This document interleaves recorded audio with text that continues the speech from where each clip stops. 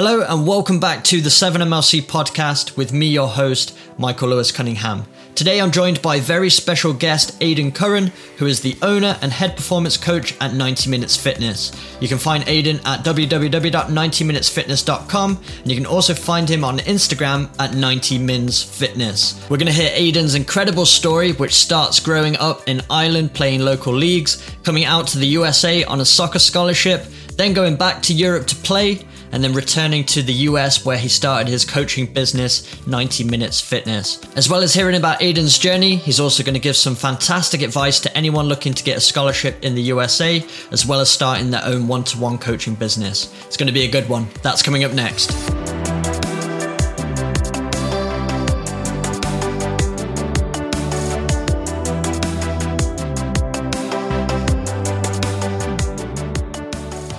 Aidan, how are you, mate? Thank you for joining me on the podcast today. How are things? Good. An absolute pleasure to be on, I have to say. So obviously, we've been in touch for quite a while. So no, it's great to actually finally get time to chat with you, definitely.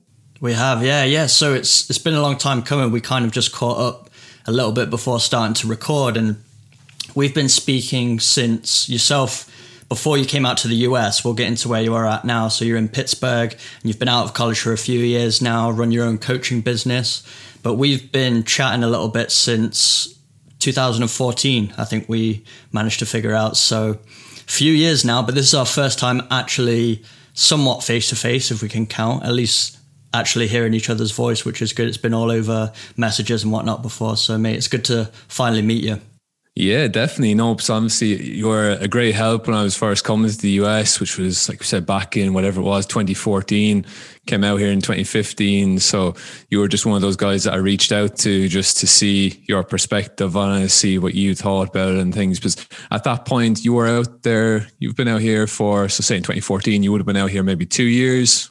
Yeah, a little bit. Yeah, I came out I came out for the 2011 fall season. So I'd been out there I would have been in my junior, maybe even senior year by then, actually, if it was 2014. Yeah. So depending on what time of year we started chatting, but yeah, it's been a while, mate. And obviously you've done a lot with yourself since then, but if you wouldn't mind, just obviously people listening might not know your story as much as I do. So if you wouldn't mind just sharing a little bit, first introduce yourself, where you're from, where you're at now, and kind of a little bit in between of what got you there, I suppose. Yeah, of course. Yeah. So I'm from Ireland originally. So grew up there, started playing there, kind of was very much a late developer, similar to yourself in a way, just from what I've heard in kind of previous podcasts with yourself. So just kind of got into the game late, but I suppose just developed that a little bit later. So certainly when I was younger, there was no attention from clubs in England, anything like that. So there would have been a lot of people in my age group would have been going on trials to Premier League clubs and whatnot, but certainly that wasn't the case for me, definitely. But I think when I was kind of mid-teens or so, I just really made up my mind that football or soccer, whichever we go with, just that was something that I wanted to do, and I wanted to really push on and do something with the game. So at that point, it was probably out of my reach to go to the UK maybe and things like that. So I certainly started looking at the US as an option to continue to play. Because obviously in the US, there's so many opportunities. You get to play full time in college. It's like that full time kind of professional environment, but very achievable for someone like myself who might have developed that a little bit later. So I suppose what's interesting, maybe a little bit different, the route that I went was I actually went as a master's student. So I went as a graduate student. So unlike a lot of guys who went when they're kind of 18, 19, straight into college, I actually did college in Ireland first. So I went to University College Dublin, did my undergraduate degree there, graduated in 3 years, and then went across to the US. So basically how that happened was, like I said, it was something that interested me from about the age of 16, 17. But then kind of it dwindled away a little bit because I had 2 hip operations as well when I was 18. So kind of I was injured for probably about 2 years. Didn't really play. Went to college then, played with the college team there. They're quite a good team in Ireland just because they're their first team actually plays in the domestic league in Ireland. So it's kind of a unique setup that they have. So I kind of started at the bottom team, worked my way up a little bit, did quite well. Probably going into my last year in college in Ireland, I just went to a tryout day, so trial day, just for like a college scholarship agency. Just went there really to keep up fitness and things, but like heard the presentations and just it really reignited my interest in doing it, and found out I could go as a grad student, as a master's student. So then, yeah, just kind of committed to that idea. Not a lot happened for a while. There was obviously back and forth with them, and they were like, yeah, we have some interest from different states, different colleges, but nothing ever kind of really happened. But then all of a sudden, probably in April of my last year in college, just got an email from a coach in America, so the University of Findlay in Ohio, basically just offered me kind of full scholarship to go and play. So like I said, it's not something I could turn down at the time, because like I said, it's a chance to get your education paid for, but also to play football, soccer full time as well in that college system. So yeah, I went there. Like I said, big move. It's a big step for anyone to take. You know, it's a huge adjustment, like going to America, especially to a small town as well. I think it's quite an adjustment because lack of public transport, things like that. It's a different world. You know, and I think that was a big adjustment, but I loved it. I enjoyed every second of it. Did okay in college, had a few injuries and things. Probably didn't do as well as I wanted to. But again, you kind of learn from everything that you do, and it was an amazing experience life-wise as well. You grow so much, you learn so much, you meet so many different people.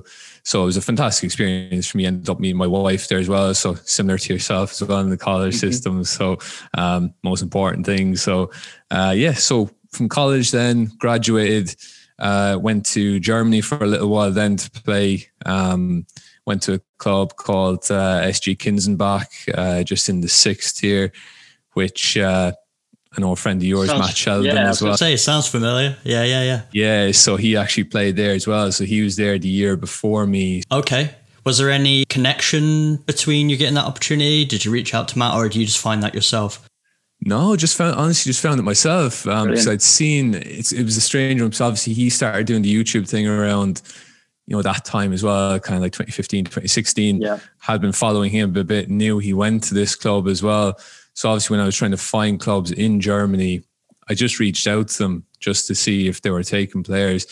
And probably because they had quite a good experience with him, they were like, yeah, if you're coming from the college system, you can, you know, we'll just kind of sign you straight away. So just kind of, so signed there, went there, only stayed there probably 5 or 6 months, just because it is quite the level is quite good, but the professionalism isn't quite there. So you still train like 3 times a week and things, but you know, players are probably not taking it as seriously as they should. You know, they're still getting paid quite decently for that level, but you know, you have them before games and they're, you know, smoking and stuff, and just that typical kind of like mainland Europe, lower league mindset, I guess, you know, and it just wasn't where I wanted to be, I guess. So ended up going back to Ireland, used my degree to get a job at that point. So went into banking for a while. I know you had your brush with banking as well from this.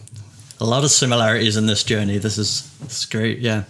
Went into banking for a while, played just in the Irish leagues again, so just below kind of that national level, so quite a good level as well. Amateur though, but played there. Worked in banking for 2 years. It was never for me. It was never something that was a long-term thing for me, certainly. And then after that point, well, in between that, I did go to like a showcase thing in Latvia and things like that, just to see what would arise from it. But as is the case sometimes with these showcases, you pay quite a lot of money and not really much of a return on it. But again, I feel that's probably a podcast in itself with kind of trial days and all that sort of thing. But again, you get the experiences, and it was a great experience going there and experiencing kind of Eastern European football and things like that. So certainly not a waste, you know, you learn from everything that you do. But so then went back to banking after that, and then my now wife, she moved to Edinburgh in Scotland to do a master's there. So I decided just to join her there. Ended up living there for 2 years, got married there, ended up playing kind of in the lower tiers of Scottish football again, which was quite good. I mean, it was very good level, and Scotland is a fantastic place to play. Honestly, there's, I think, such potential to kind of go up the leagues and stuff. It's really, really good. But during that time, it was kind of COVID time, got hit a bit with that. So everything was kind of put a stop to it. But in general, I love my time in Scotland. Couldn't speak highly enough of it. I really enjoyed the football there, the life there. Edinburgh is a wonderful place as well. So worked in banking there as well while I was playing football. It was in RBS there, so in fraud. So it was kind of weird hours, shift work, all that sort of thing. But did it because it fitted in with football. So it was kind of like working every second day just so I could have Tuesdays, Thursdays, and Saturdays off. So it's kind of like a weird thing, but it's what you do, I guess, to keep playing. But yeah, then ended up coming to America. So my wife is American, so moved back once everything came through with the green card and all that. Moved back. It was always my plan to get into coaching because I guess I wanted to make a career from soccer, even if it meant not playing. I still wanted to be around it. I still wanted to do it. Probably for what I do now, so 90 Minutes Fitness. So it's kind of like a soccer specific fitness type business. So I started that in 2018 while I was doing banking, kept working at it part-time. So any spare moment I had, just creating content, workouts for players, just with the idea that if a player wanted to do a workout on a particular day, so say they wanted to do a lower body workout, that they could just go to the page, find it, easy access to it, and could do it. So all specific to soccer, kind of, because I think there's a lot of, I suppose, when you get into the gym first as a soccer player, there's a lot of stuff like bodybuilding, and you start doing like splits, like shoulders and back and things, whereas like soccer is so unique and how you need to train for it. So I guess I just wanted something that was specific to the game, and that's how it grew and did quite well. And then once I came to the States, because there's a market for kind of one-on-one coaching, got into that quite a lot, had hip surgery in between. So once I recovered from that, got into the one-on-one coaching again, and really have been just kind of growing it from there, and growing kind of the online fitness coaching part of it as well, in addition kind of to the one-on-one stuff. And pretty much that kind of takes me up to now. Really, it's quite a long-winded one, but I think it kind of gives a bit of an overview of where I'm at the moment and where I've come from, really. Mate, what a story. Yeah, I have so many questions that I could ask and little bits that I could pick out. I think we're going to have to probably do a part 2 of this, but a couple of questions that come to mind. The first one's a little bit two-parted. First question, what did you do your master's in?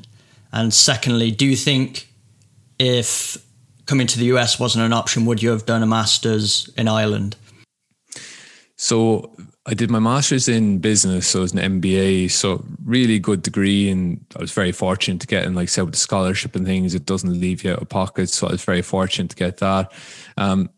Would it have been something that I would have done if it wasn't for soccer? Probably not. I had no interest in doing business as a master's, definitely, because I did history as an undergraduate degree. So that's what I studied. So business was completely different to that. So, but it was just what I could do really in that college to fit in with soccer. So a lot of it was online. It was very flexible class arrangements and things like that. So it was easy to fit it in with soccer.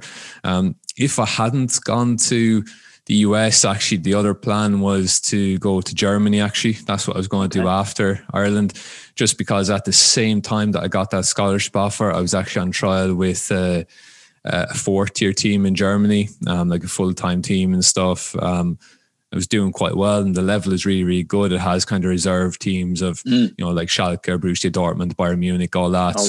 It's in those kind of leagues, and like I was doing quite well, and that was an option maybe to go and kind of drop down a level just to get used to the country and the style of play and all that. And it kind of came down to Germany versus the US, but I think the US was such a unique opportunity, and I think something that's very hard to turn down, when you get a chance, like free education, the chance to play full time.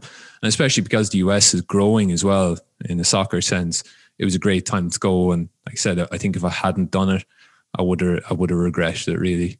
Yeah, I mean, the US, the evolution of the footy here is unreal. Every single year, I feel like there's a new league. One's folding, another one's forming, teams dropping out, teams rebranding. So definitely a hot spot for a player wanting to just find some kind of opportunity to play. I think it's good. But like we spoke about earlier on in your journey, it's a place you have to commit to coming to the US. It's not somewhere you can just jump on a bus and go from club to club to club. It's a vast country. I didn't realize that coming over here, that just one state is about the size of the UK, and we complain about maybe a couple of hours in a car in the UK. Here, we were just chatting about before we start recording, we've both done 20 plus hour drives at times in our lives because of football. And so it is somewhere you have to commit to. It's not really somewhere you can just try out. What I like about Europe is you can kind of bounce around a little bit more. And if one day something's not working out, you can quickly reassess, go to another team and whatnot. But another question I had for you. So obviously your coaching business is mainly one-to-one. I'm sure from time to time, maybe you do team sessions and things like that. What I'm curious about, because obviously this is my passion too, but I want to hear your take on it. What is it that draws you to individual training more so than team coaching, maybe management and things like that? What? Because obviously your master's degree was in business, your undergrad was in history. Where did the switch come and you started being more passionate about personal training and maybe individual technique work? What drew you to that rather than a team environment? It's a great question, actually, because I think a lot of people assume that even now, even with the one-on-one coaching, I'll often get asked by parents like, where do you coach or what team do you coach for? And I kind of say, no, I just like, this is what I do. It's the one-on-one stuff. And I think what I tell them and what is the answer to that question, I guess, is with team coaching, there's a lot more goes into it. So you have dealing with parents, you're dealing with like admin stuff in the background, you're dealing with a lot of different players, a lot of different personalities. And I think what I enjoy the most about the one-on-one coaching is actually being able to work closely with a player, help them technically, really analyze their technique, their movement, their physical aspects, everything like that. That's what I really enjoy. And I enjoy getting to know them kind of one-on-one and that sort of thing. So I guess the simple answer is I enjoy actually improving the player themselves. And I think one-on-one gives me the chance to do that. Whereas in team coaching, because you're dealing with 20 plus players, plus their parents, plus, like I said, all the admin stuff, it kind of takes away from actually developing the technical aspect of the player. So I guess that's just what I found I enjoy. And I suppose I've always been that type of person whereas I always deal well in kind of one-on-one situations. So whether that could be in life itself, even, if I'm in a large group, I'm not going to be like the center of attention, the loudest one, anything like that. I do well kind of one-on-one, small groups, socially even, so that's what I find, especially with the one-on-one stuff. It just gives me that chance to really, really help a player and kind of analyze their technique and help them develop, really. We sound very similar. So yeah, very, very sort of same motives for getting into it. I really do get a lot of gratification, satisfaction in seeing individuals improve certain areas of their technique or game that then they take back to their clubs. The way I kind of describe it is your team sessions, the teams you play for, that's like your main meal, right? You've got all your vegetables, potatoes and everything, but it's all on one plate. And if there's something missing from your diet, sometimes you need a supplement. So if you're not getting enough vitamin C, there's going to be an issue. If you're not getting enough protein, there's going to be an issue.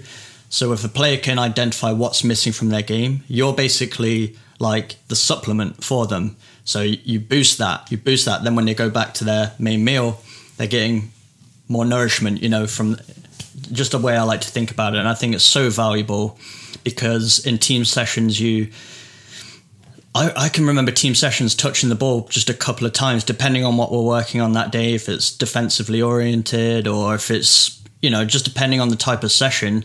You're not getting what you need out of every single session. So if you can do the extra on the side with someone like yourself who's got an eye for detail, that can take your game to the next level. Because as much as I preach individual training, here's a bunch of drills for you to go and do by yourself, a lot of people unfortunately just don't want to do it. And that's a mentality thing. Sounds like you were someone that grew up very into your individual training. You don't mind your own company, which is a good thing. It's a good thing if you're working on a craft, but not everybody has that same personality, that same drive. So I think what you're doing is invaluable, especially somewhere like here in the US where football is only really emerging as a top 5, maybe even top 3 sport now. There's a lot of technique work that needs to be done, I still think, on an individual level, because other countries, players are still in car parks, they're down the park with their mates playing World Cup, they're in their gardens doing it. Still don't see enough of that here in the US. Everything's club-based training. So I think it's a great time. And obviously, when you look at even social media, there's still only a few people doing it in the US. It's not a crowded... There's a lot more people trying to do it, but in terms of quality, people that research their stuff, take the time to master that craft, there's still very few of them out there. So I really appreciate what you do, and I like that you have a general fitness element to it that anyone can benefit from, but it seems like it's very football focused and it kind of comes from your experience. So that's a great way to develop your passion, is from kind of your own experiences. Another question I had for you, this might be a bit personal, but I'm just interested because I still play. Obviously, I do some kind of coaching. I don't do enough of the 1v1s at the minute, just because I'm training full time with most teams that I'm on. Being a player, obviously, it's a huge part of your identity. Growing up, you probably, when people ask you who you are, what you do, football is coming into the first couple of sentences. How was the transition? I mean, we talked a little bit before this. I'm not saying you're completely done playing. There might be other opportunities, but you had coaching in your mind. What was the moment, if there was a moment, or was it more of a general progress to being a coach? How was that transition, and what was the hardest part about kind of morphing your identity into a coach and changing from a player and that kind of mindset? Was it difficult? Did you feel ready for it? Was it circumstantial why you did it, or was it just felt like the right time? Yeah, so to be honest, I don't think there was ever that particular moment. So there was never like a day I decided that, right, I'm done with playing, like it's into coaching now. And to be honest, I don't think that day will ever, well, not ever arrive, but not for quite a long time. So I'm 28 years old now.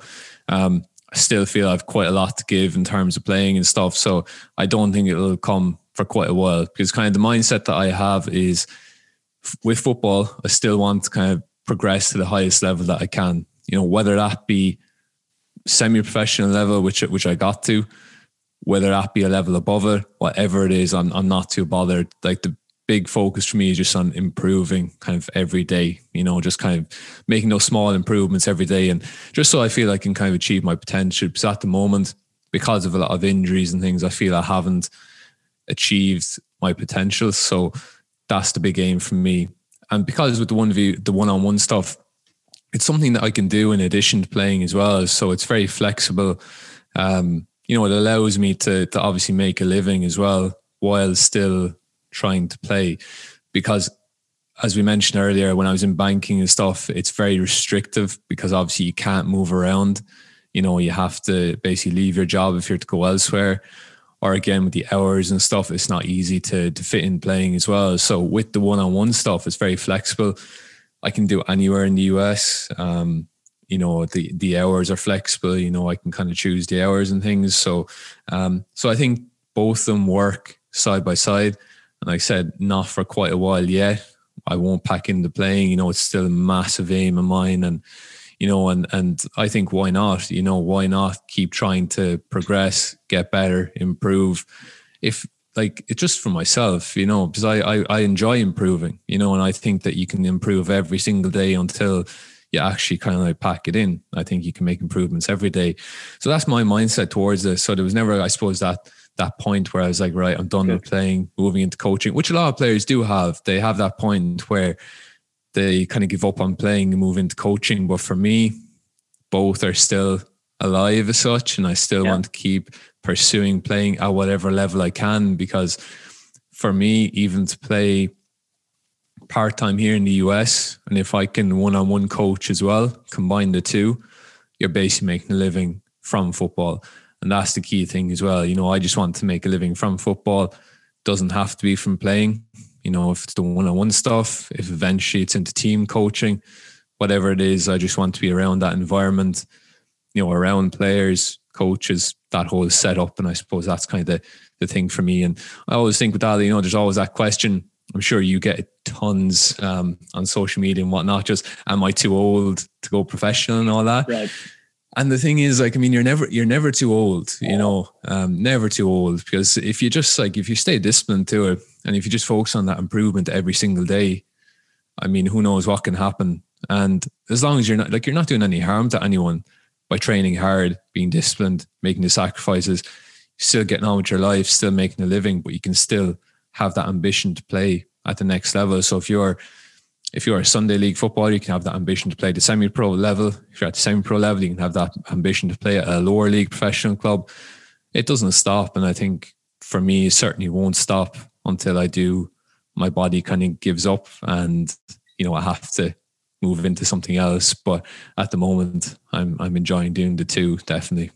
Yeah, good. I like what you finished with there. You said when the body gives up, and honestly, what I truly believe is the mind gives up before the body does. And at 28, you're incredibly young.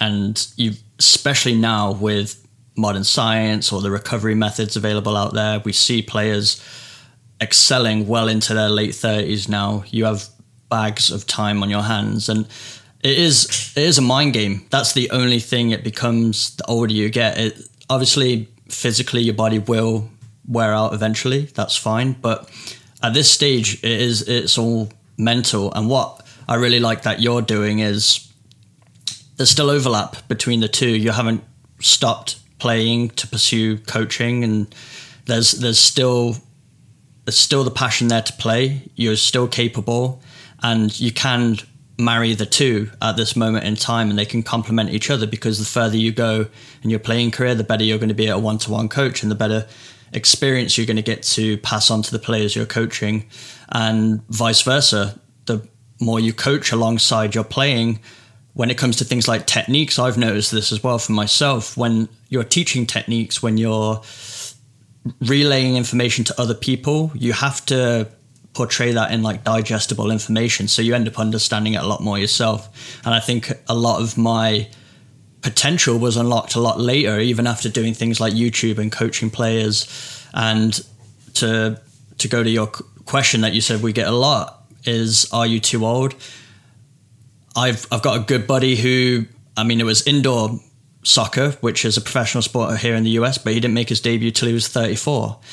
I didn't get into the USL until I was 30. You know, there is no time limit. There's not like, I think people think there is a certain cutoff that clubs will not take you anymore. But if you can still do a job at a good level, better than somebody else, it doesn't matter what age you are. If there's a 22-year-old, but you can do a better job at 30 or 34, you're going to get selected until you can't do that job anymore. So it really is up to you how well you take care of your body. But I think you're in a great spot, because I've seen a lot of coaches, trainers just completely stop playing because they think that's what has to be done in order to put everything into their coaching career now, where they don't truly understand that you'll grow more as a coach the longer you keep playing, because the game's always evolving. There's new nuances being shared with social media and everything, the documentaries that come out on other coaches. You see there's always new elements to the game. It's evolving, and you kind of need to stay current with those times. And I think it's great that you can do something that you'll be able to continue doing alongside playing, because that makes it a lot easier as well. It takes away some of the stress of needing a contract to cover all your expenses, because a lot of players only rely on that with their playing. And it's the same. just like some people quit playing to go straight into coaching or their jobs, a lot of players don't even think about their future when it comes to playing. They're just relying solely on the contract, barely making ends meet.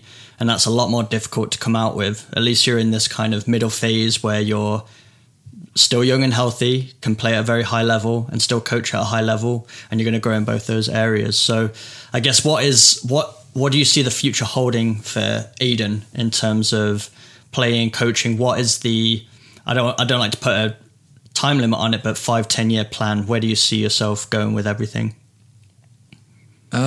It's a great question. It's a difficult one to answer, definitely. Yeah. But I think in terms of playing, first of all, I just want to make sure that I've left it all, and that I've given it everything. And like I said before, if my highest level, because I'm in the US now, for example, if my highest level is like NPSL or USL League 2 or something, so be it. If I feel that I've kind of maxed out at that point, then that's fine. And if I will continue to play, like you will find me in the NPSL at the age of 34, if I need to be, still trying to dominate that league, if that's the league that I end up in, and if I can win a few trophies and whatnot and like have a good career at that level, then so be it.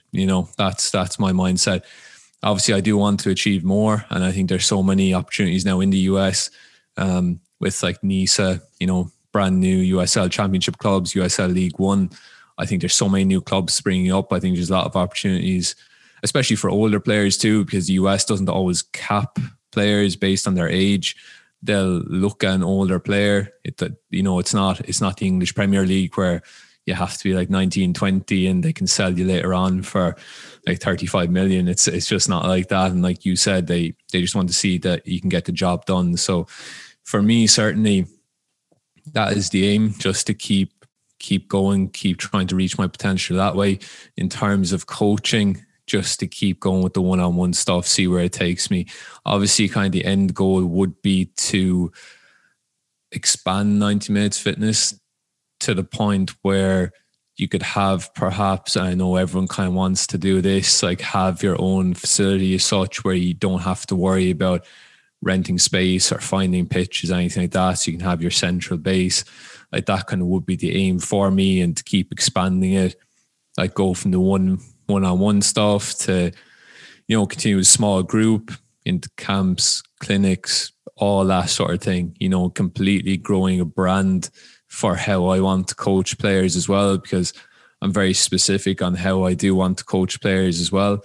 I think I think the basics of the game aren't kind of emphasized enough sometimes, like passing, receiving, everything like that. So everything I do in 1v1 one-on-one sessions is focusing on that. And I think that's a big emphasis for players, consistency, everything like that. And that's what I try to promote. So just to get that message out there, and yeah, just really, really grow it as much as I can, and, impact and reach kind of as many younger players as possible, really.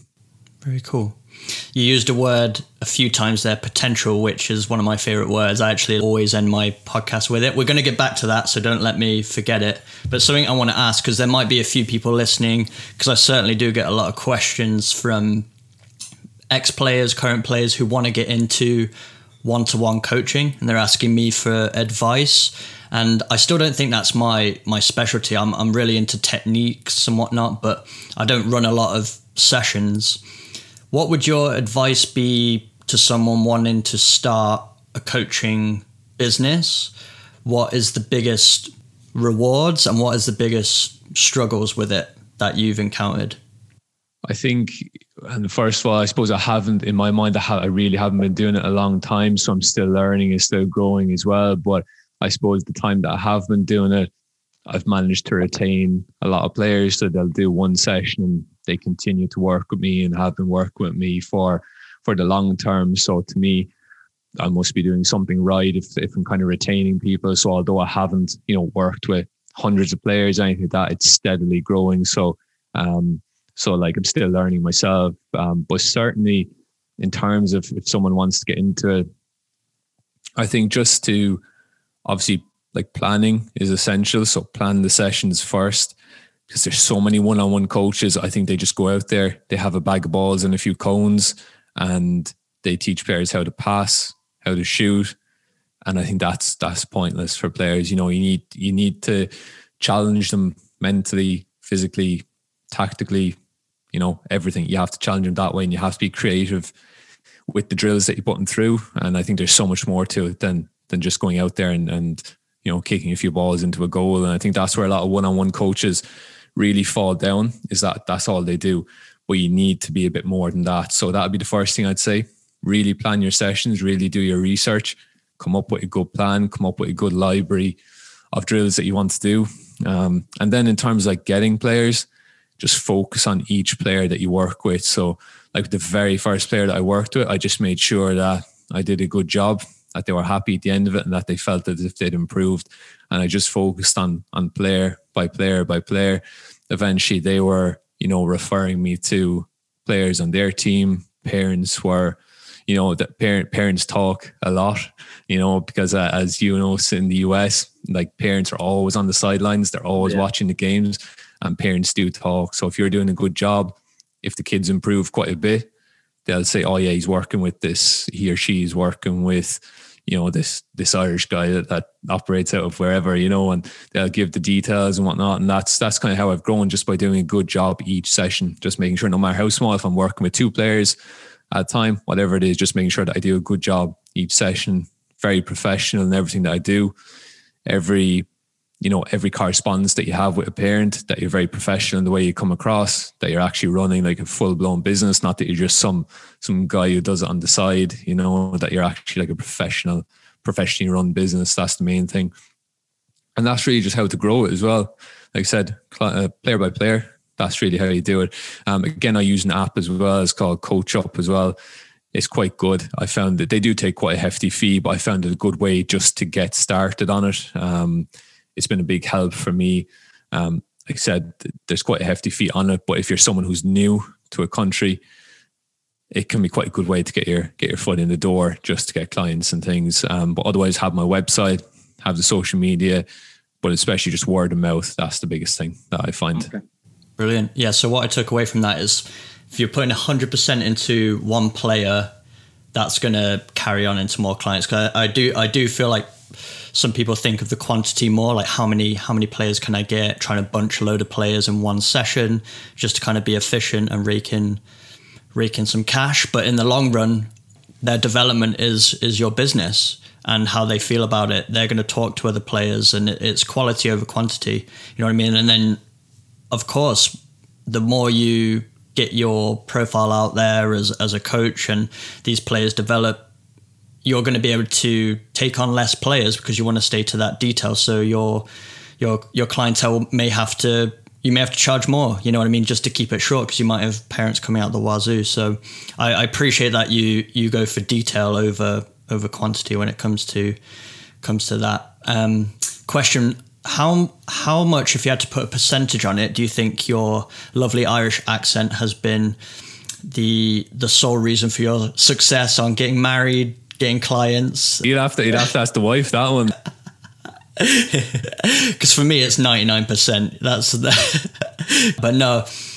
Do you find that, on a serious note, do you find that being from the UK, do you find that has a impact on the parents coming to you? Do you think they're more trusting, thinking you know what you're talking about because you're from overseas, maybe where football is a bit more popular? And do you think that goes a long way? Yeah, I think it goes massively. Yeah, it's just one of those things, I guess, where first of all it makes you memorable as well, because obviously, especially where I am as well, in kind of just outside Pittsburgh, there's not a whole lot of like international people. So like, especially where I am, it's like if you have an accent, like people do notice, certainly. So I think when it comes to like meeting parents and stuff, and you do stand out if you have an accent, and if you sound different, it does help you stand out as well. And I think, as you mentioned as well, I think they do want that kind. If you're from Europe in general, I think they just think that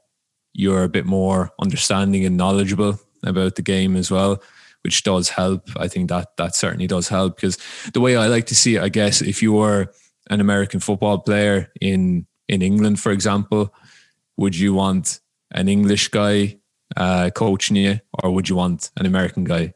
And I think sometimes both might be knowledgeable, but because American football is an American game, you're probably going to go towards the American guy first. So I suppose that's a slight comparison, really. But yeah, definitely it does help. Absolutely. So we spoke about scholarships a little bit. So that was your ticket coming out to the US.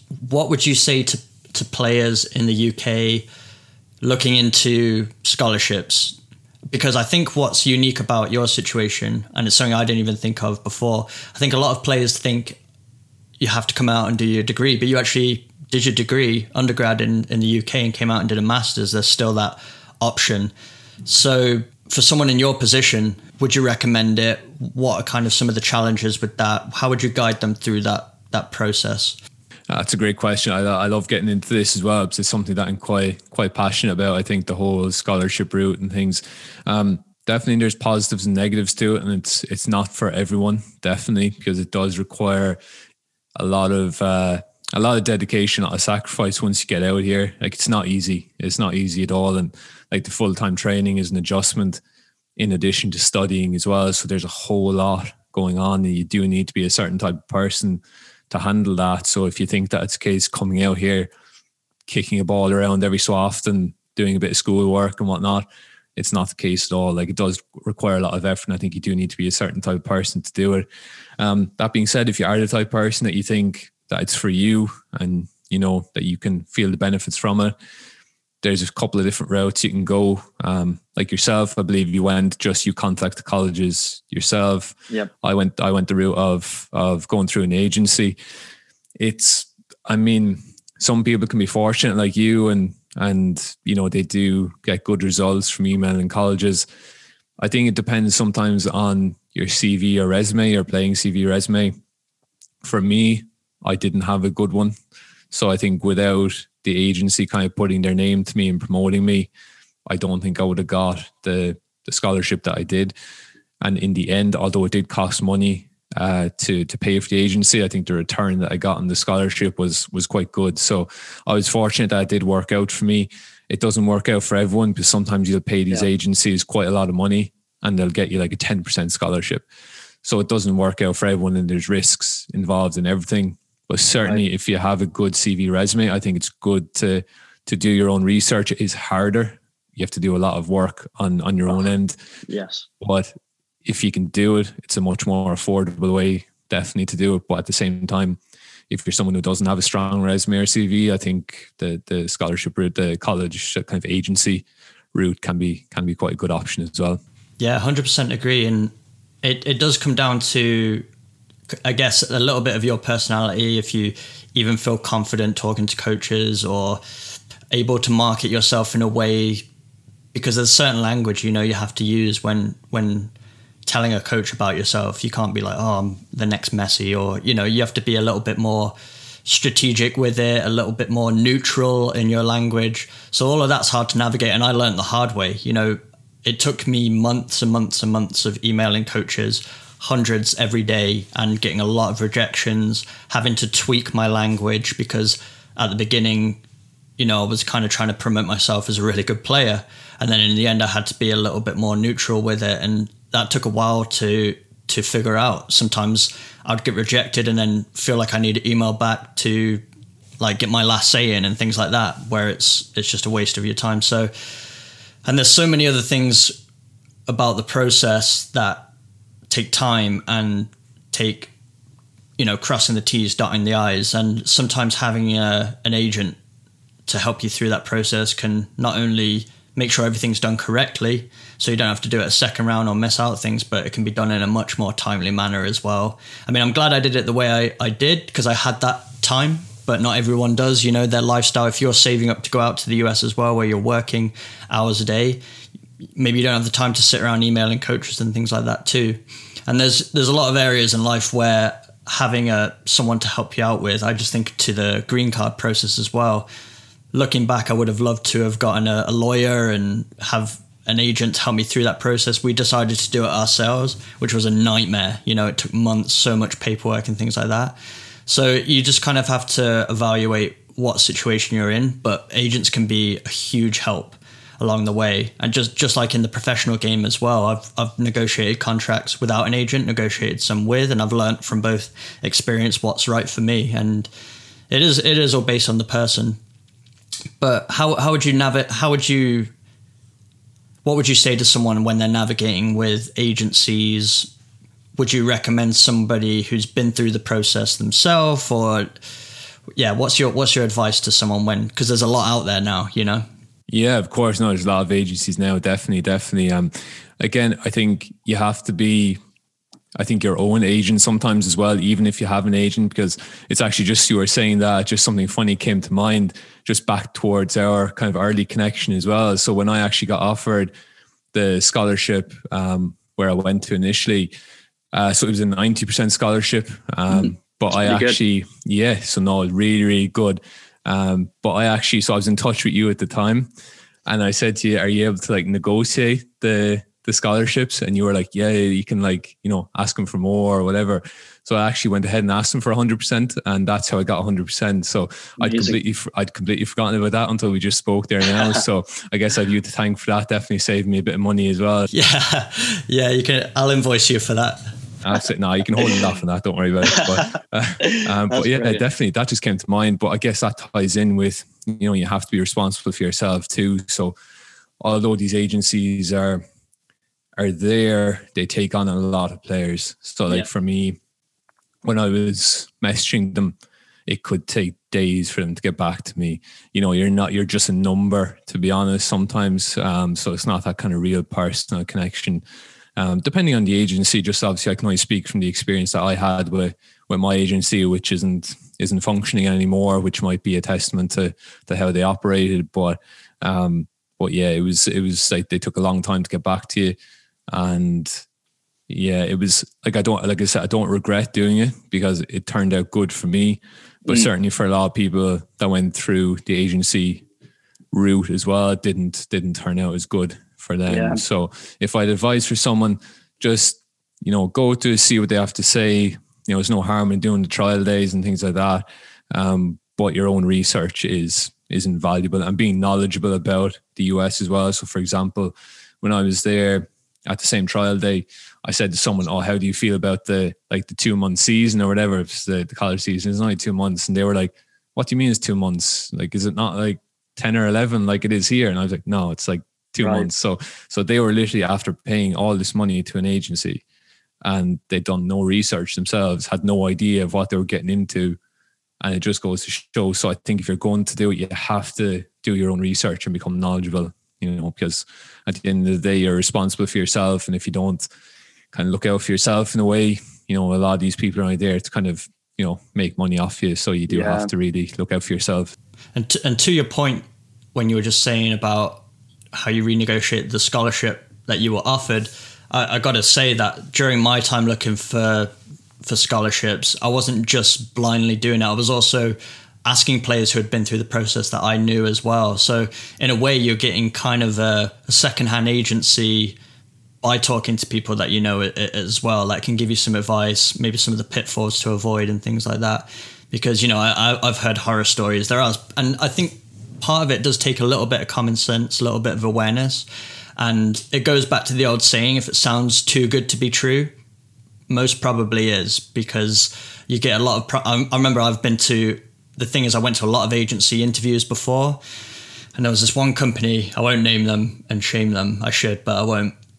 But they would rent out like Premier League stadiums to do their showcase matches, and then they'd bring in players for one-on-one meetings, and you'd be in like the boardroom for the one-on-one meeting, like at opposite sides of the table. It was like an episode of like Suits or something like that, you know what I mean? Like a very formal, and then making all these promises, how they had all these testimonies of getting guys into the MLS and things like that. And then they would go through this whole spiel, and then before you've left the room, they say, but you have to sign today because it's limited spots, and it's £4,000 to sign up. And a lot of these companies, they're taking your money before, they're not working on percentages, they take your money up front. And then after you've left the room, they've really got no incentive anymore because they've already earned their paycheck from it. So I think, obviously that's a very obvious one, like walking into that situation, anybody can see there's red flags with that. But sometimes you don't. If you're somebody that maybe hasn't had experiences in the game, only played Sunday League, and then suddenly you're in this boardroom at Stamford Bridge or something like that, getting all these promises, sometimes it's very easy to loosen up those purse strings and fork out a chunk on a hope, because they're selling dreams at the end of the day. But what I like is people like yourself willing to lend advice. You've been through the process. You don't sugarcoat it.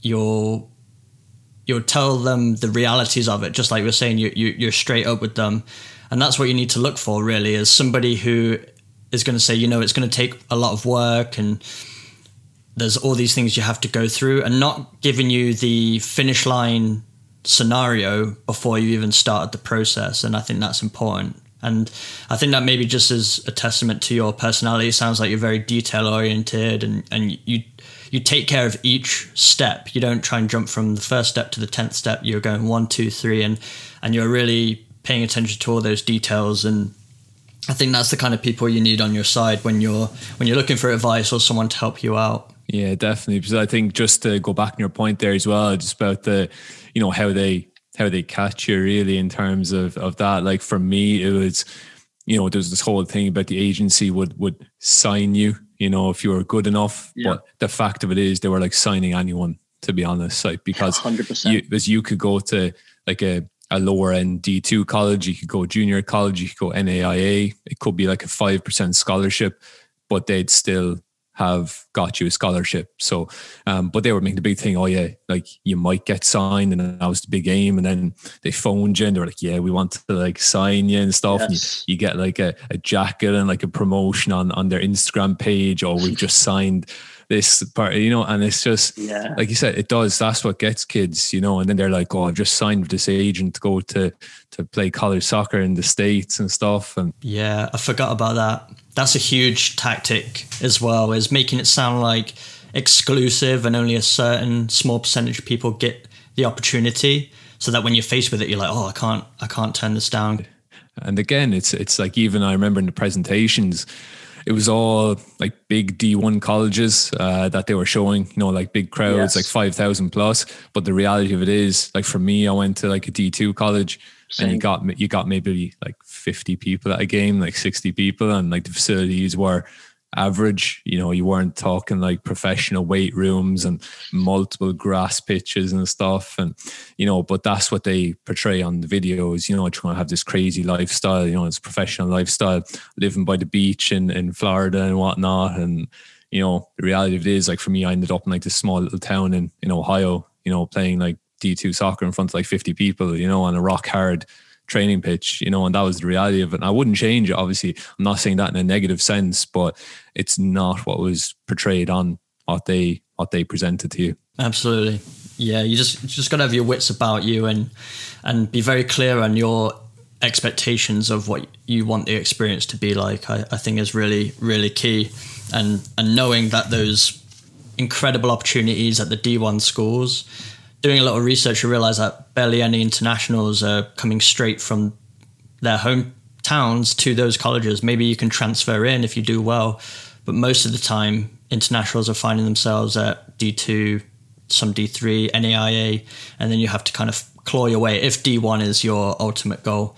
But we've been talking a while. I feel like I could talk to you for hours. I'm sure we'll do a part 2. I think there's a lot more I'd like to dive into with you about your playing experiences, and we'll chat more about that. But something I want to touch on, you, as we said, you mentioned a few times the word potential and what that means to you. But I'd love if you could define it, because I always finish my podcast with go out there, fulfill your potential.